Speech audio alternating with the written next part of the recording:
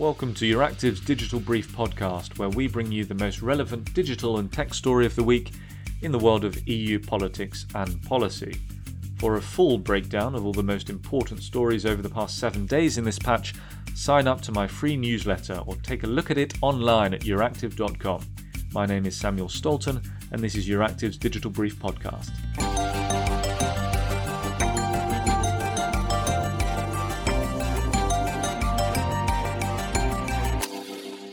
One question that has returned to the forefront of our minds this week in the tech domain is how does Europe position itself with regards to regulating artificial intelligence? Well, the EU's institutional data protection watchdog, the European Data Protection Supervisor, said earlier this week that automated recognition technologies in public spaces should be banned temporarily. The EDPS believes that applications that should be outlawed for a limited period of time not only include facial recognition tech, but also software that captures gait, fingerprints, DNA, voice, keystrokes, and other biometric or behavioural signals. This was included in their 2024 strategy, which can be found online at Euractiv.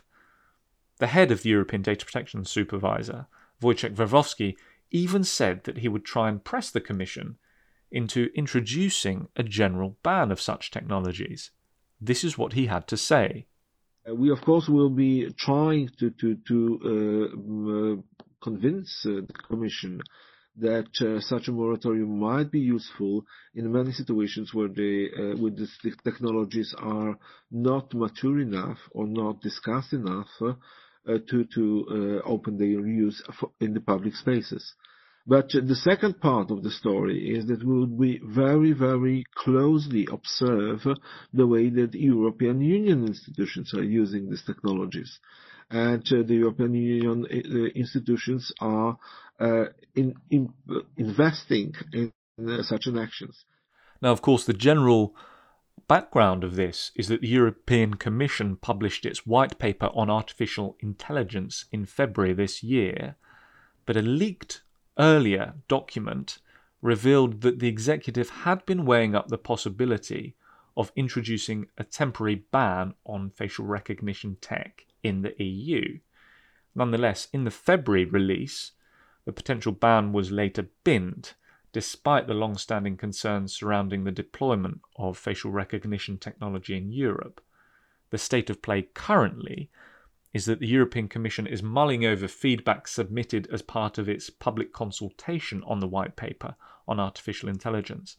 And a lot of that feedback that has so far been released details various concerns with the deployment of such technologies highlighted by the European Data Protection Supervisor earlier this week. The global context here, of course, is that we had recent announcements from several US tech giants, including IBM, Amazon and Microsoft, that they would partially or temporarily ban the use of facial recognition technologies by law enforcement authorities. Back in Europe, and the EU's Vice President for Digital Affairs, Margareta Vestager, said earlier this week herself that certain artificial intelligence applications, including forms of predictive policing, are not acceptable in the EU. Vestager was delivering a keynote speech as part of Tuesday's European AI Forum, and she reflected on the pros and cons of employing certain AI applications in Europe, highlighting the problems that could emerge as a result of an irresponsible application of next-generation technologies. She said that if properly developed and used, it can work miracles, both for our economy and for our society. But artificial intelligence can also do harm. And she highlighted, by going a bit further in referring to how certain AI technologies and automated recognition tech can lead to discrimination that eventually amplifies prejudices and biases already inherent in society. She said that immigrants and people belonging to certain ethnic groups might be targeted by predictive policing techniques that direct all the attention of law enforcement to them. This is not acceptable, she said. Elsewhere in Brussels, of course, this week, the German presidency has taken up its seat at the head of the EU Council, And they released on Monday their feedback to the European Commission's white paper on artificial intelligence. Interestingly enough, the German government said that it broadly agrees with Brussels, but sees a need to tighten up on security. The government is particularly concerned by the fact that only AI applications with high risk definitions have to meet special requirements. And you may recall that in the AI white paper of February, the Commission had said that certain high-risk applications should be subject to rules and guidelines on their deployment and use. And the Germans are effectively saying here that, we need a broader definition of such high-risk technologies in order to capture certain software that may somehow find a loophole in the definitions and not eventually be subject to future regulation in the field of artificial intelligence. Also this week, Green MEP Alexandra Geser has written an op-ed for Euractiv, and she said that, the ethical debate about AI is good and fine, but we really need to go further.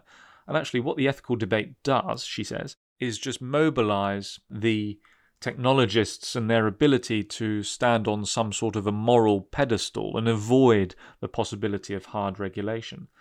But for Alexandra herself, she wants hard regulation, and she believes that the conversation and the narrative around ethics and artificial intelligence effectively needs to be over, because it diverts our attention away from talking about regulation.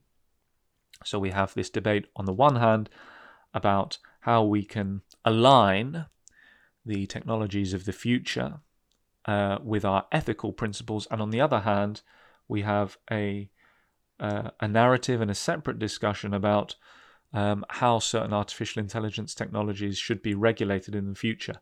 And for Alexandra Geser, it should be more about the regulation that we need to focus on.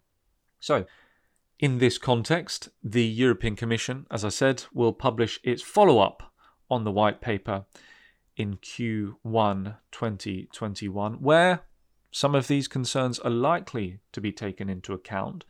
Whether or not we will see a outright ban or temporary ban on the use of certain biometric technologies remains to be seen. Of course, there are measures outlined in the EU's General Data Protection Regulation that forbid certain uses of biometric data capture, but with regards to the technologies themselves, we'll have to wait and see whether Brussels decides to introduce any blanket ban either on a temporary or a long-term basis. But we'll be keeping an eye on the direction that EU policymakers and politicians are likely to pursue in this area over the next few months. But apart from that, that's all we've got time for today. Thank you very much for tuning in to us this week. And just a reminder that online with us, you can get a comprehensive breakdown of all the tech stories in the EU politics and policy Brussels bubble with my free Digital Brief newsletter. So go ahead and sign up online today.